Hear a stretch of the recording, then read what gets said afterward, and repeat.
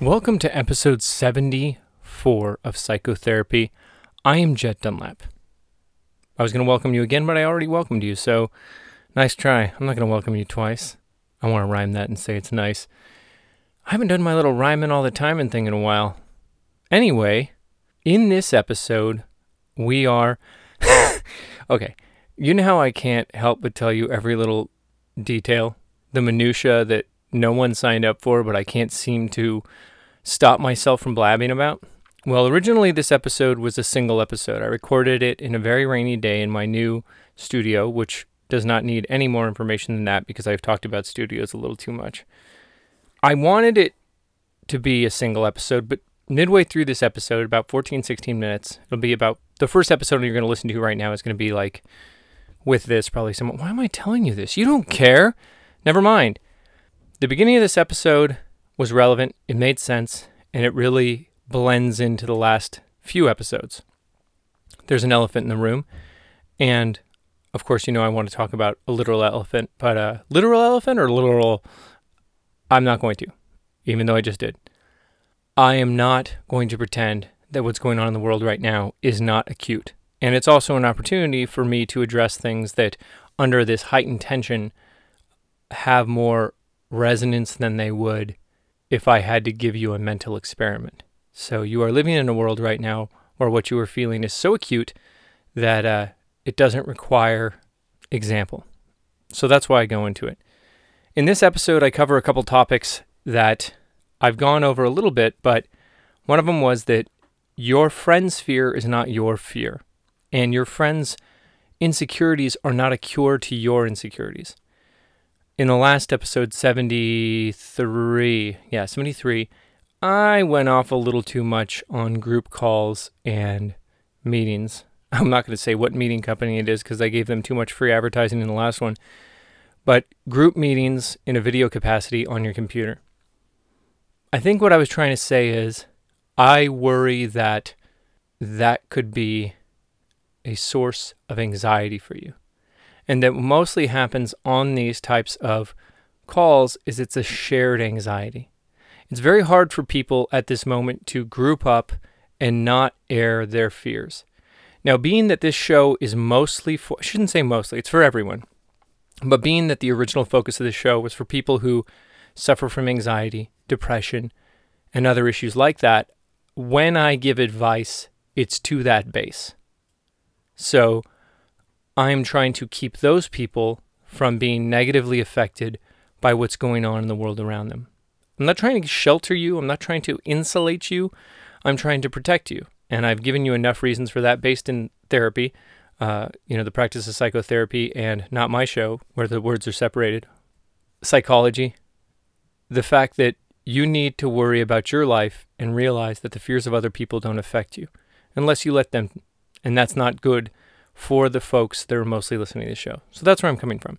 But if you love grouping up on these conference calls and it brings you pleasure, it does wonders for your psyche, and it increases your quality of life, by all means, do it. Anything that doesn't harm other people, doesn't harm yourself, and makes you feel joy, do it. That's something that should be very obvious, but if you didn't know that, there you go. Now you know.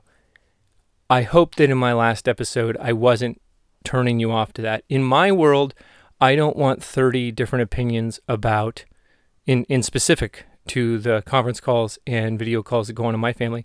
I don't want a lot of people's insecurities to affect me and affect what I can do on this show. Also, I'm hypersensitive to it. So the reason I don't watch news and stay off the news feeds on Facebook is that I can read tone, I can read intent, and I can read intention better than just about anyone I know. That is what I was taught by the mentors I've had in my life and what I've experienced in the jobs. And it's just, I've had a very specific life that has made me very good at that. And it's nature and nurture. I was also born that way. So for me, knowing where people are really coming from, platitudes and insecure kind of, oh, it'll be okay, is just as negative for me as if they were saying bad things. So that's where I'm coming from and why I stay away from them. But I don't want to keep you from something that brings you joy. I already said that. It's done. There you go. I just wanted to specify. So this episode is a shorter version than it would have originally been, that you would have never known about unless I just told you, but I still think has a lot of value.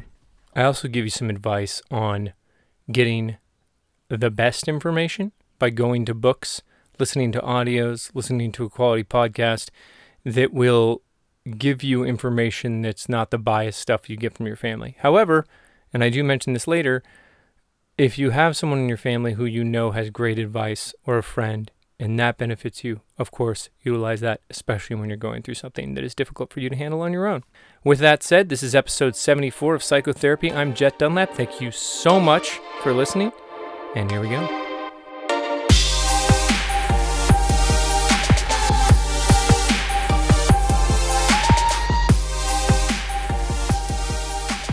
Did I spend just a tiny bit too much time in the last episode on conference calls and video calls? Well, ultimately that comes down to you to decide whether or not maybe I indulged my frustration a bit talking about how I don't like to be minorly inconvenienced by these mechanisms that people use to hedge against their fears during this kind of a period.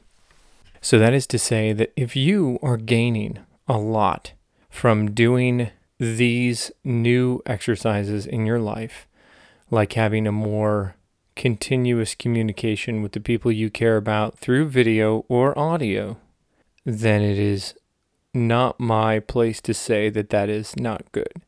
For me, and I think I've made this more clear than it needs to be, but then of course I'm referring to the last episode where I spoke about how bothered I was by the mere invitations of having to go and listen to a Zoom call or be on these group texts. For me, it is a way of spreading what will inevitably be fear, in the sense that today, even with my mother, she's reaching out to me and she's saying, this uncle has a strep throat, this aunt thinks she has the disease, this cousin is afraid he's ill.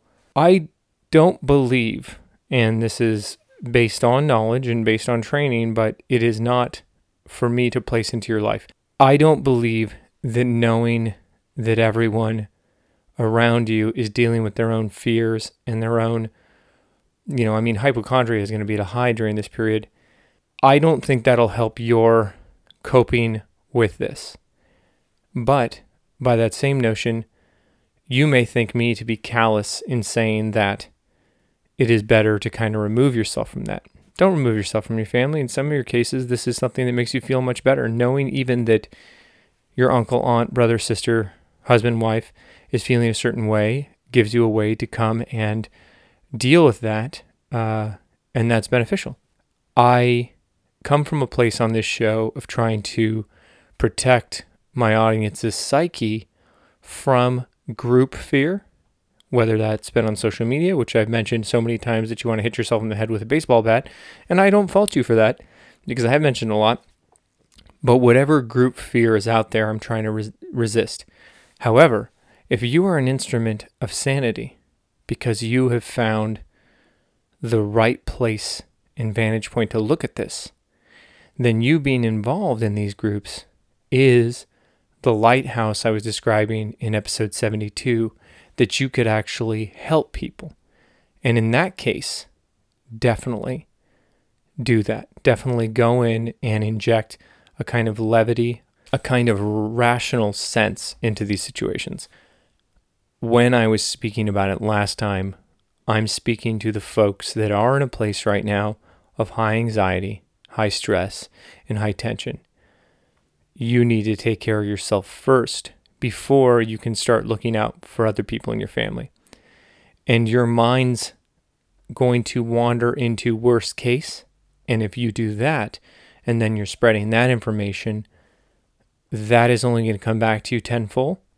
And it's also going to harm the psyche of the people around you. If you need help, so for instance, if you're struggling to an extreme degree and you need to talk to someone, find that person in your life who is the rock. Find that, not literally the rock. He's probably busy working out and still making some kind of movie.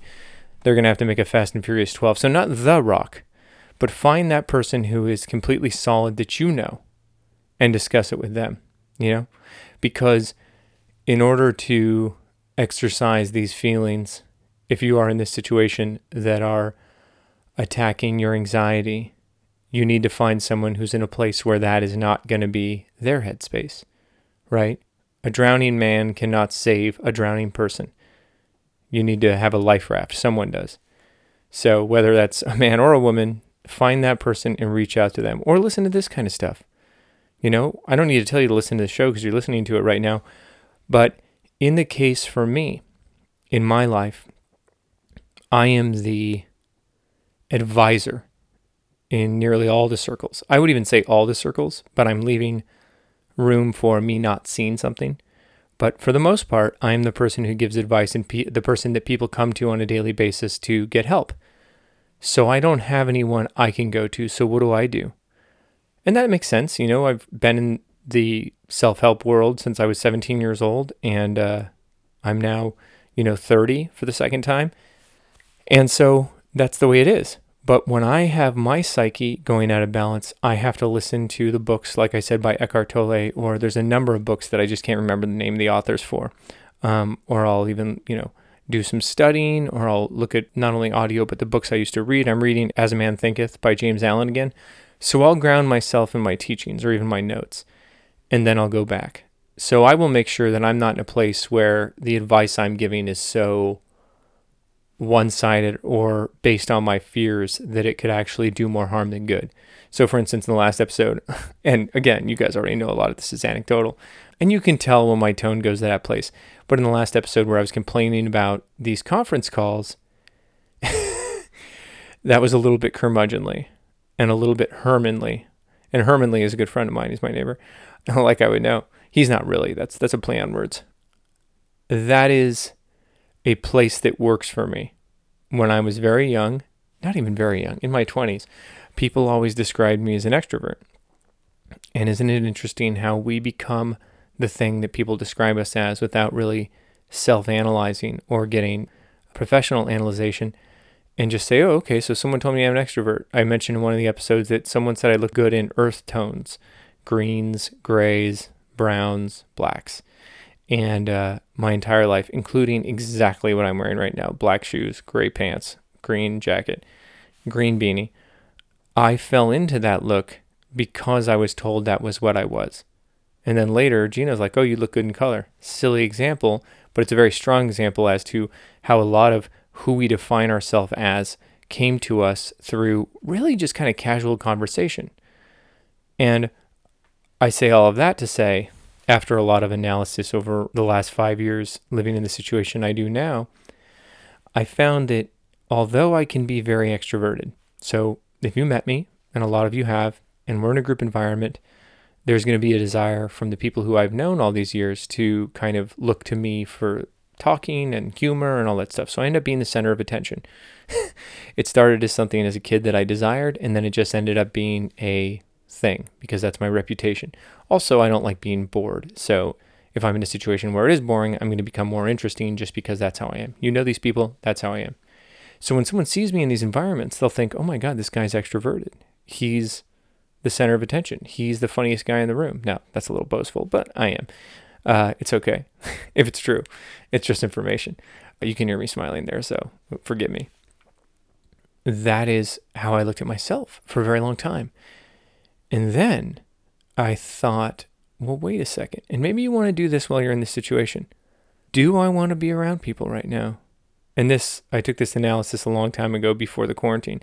But do I miss being around people? And I found I didn't. And that doesn't mean I don't like people. That doesn't mean I don't enjoy their company. But left to my own devices, I really like my habits. I'm using the word need specifically, nature. I need to walk, run, be outside. I need to be under the sun. That is a very strong need of mine. I've always had that. I don't like being in offices. I don't like being in homes. My house is this tiny little reverse fishbowl because it's all surrounded in glass. It's called the Pace Arrow View RV. So the View was the one with the biggest windows. So I'm never more than 2 feet away from a window. and I can see out this giant window of the front of our RV to my area. So even when it's raining, there's just natural glow all day long. I need that. But do I need people live to see me? No. I have my wife, but even when I was living on my own in my early 20s, I didn't have that extreme desire to see folks. I have a lot of, I guess, my own entertainment in my head, being ADD. I like to write. I like to take in stimuli, whether that is audiobooks, which I listen to constantly, podcasts, TV, streaming, stuff like that. And when I say TV, I mean streaming. I always put that prerequisite out there just because I want to make sure you guys understand I'm not getting commercials and I'm not getting local news, which I really see as toxic. But it took me a long time to figure that out. Maybe I look good in bright colors, and maybe I'm not an extrovert. It's just that I enjoy that spontaneous environment where I get to entertain, where I get to bring a better quality of life to people, where I get to make them laugh and smile, and then I go away. When I did stand-up, it was that way. When I did my show, it's that way. Even in this case, right? I do my thing, and then I retreat back to my environment. Now, it's a great situation for me to be in the place of analysis. So helping folks and also helping people on a one-on-one basis. I had to look at myself as a extrovert and see if that really was who I was. In this kind of isolation with family or by yourself right now, you have a really extraordinary opportunity to go inside, right? Most of the exploration I've done in my life has not been going to France or Italy or all these exotic locations, unless you live there, and it's not exotic at all, but it has been going inside and exploring the human condition since I was a child. I had a natural aptitude for that. I had a natural desire, but also my disabilities and my childhood made me have to explore that as a preservational piece, right? But you have that opportunity right now to see who you are and explore who you are and figure out, maybe I've been doing this job because I got out of high school, went to college, held my breath, and have never looked back. Maybe I want to do something else. Maybe I've been doing XYZ forever just based on the fact that, just like Jet, someone one time said he looked good in earth tones, and there he is wearing the same color clothes forever. Silly example, right? But it's true. Someone says that about your career. A professor or a friend says something at the exact right moment in your life that puts you down a path that one day, and that day probably happened during this isolation, you go, is this a career I want? Now, one of the benefits of a down economy, one of the benefits of a shifting marketplace is that if it's going to be hard to get a job in the future, maybe you're one of the lucky ones and it won't be, but if it's going to be hard to get a job in the future, or more difficult, or a different kind of opportunity to get a job in the future, maybe this is an opportunity for you to say, what would I do if I could do anything? Because if it's going to be hard to get a job doing something I don't like, and it's also going to be hard getting a job doing something I have always wanted to do, why don't I pick my hard, and that hard be the thing that I'm passionate about? Something I may even love. If you come out of this and you've never been better, or you come out of this, you have a taste for life that you never did before, or if you're in it right now and you're just like, wow, I get to look at me for the first time, then why would we call it a bad thing? The labeling of it is really what's going to determine your interpretation of it. Okay, so that's where we're going to end on this episode. Please join us in our next episode. Episode 75 will be about a dream I had. There's been a theme of that recently. That gave me an insight in the way to look at your life in a new light. Sure, how many times have you said that, Jet? It's from a perspective that we wouldn't normally think to use, and I think it'd be very beneficial. That episode will start after this, so if you just let this play, you'll hear it next.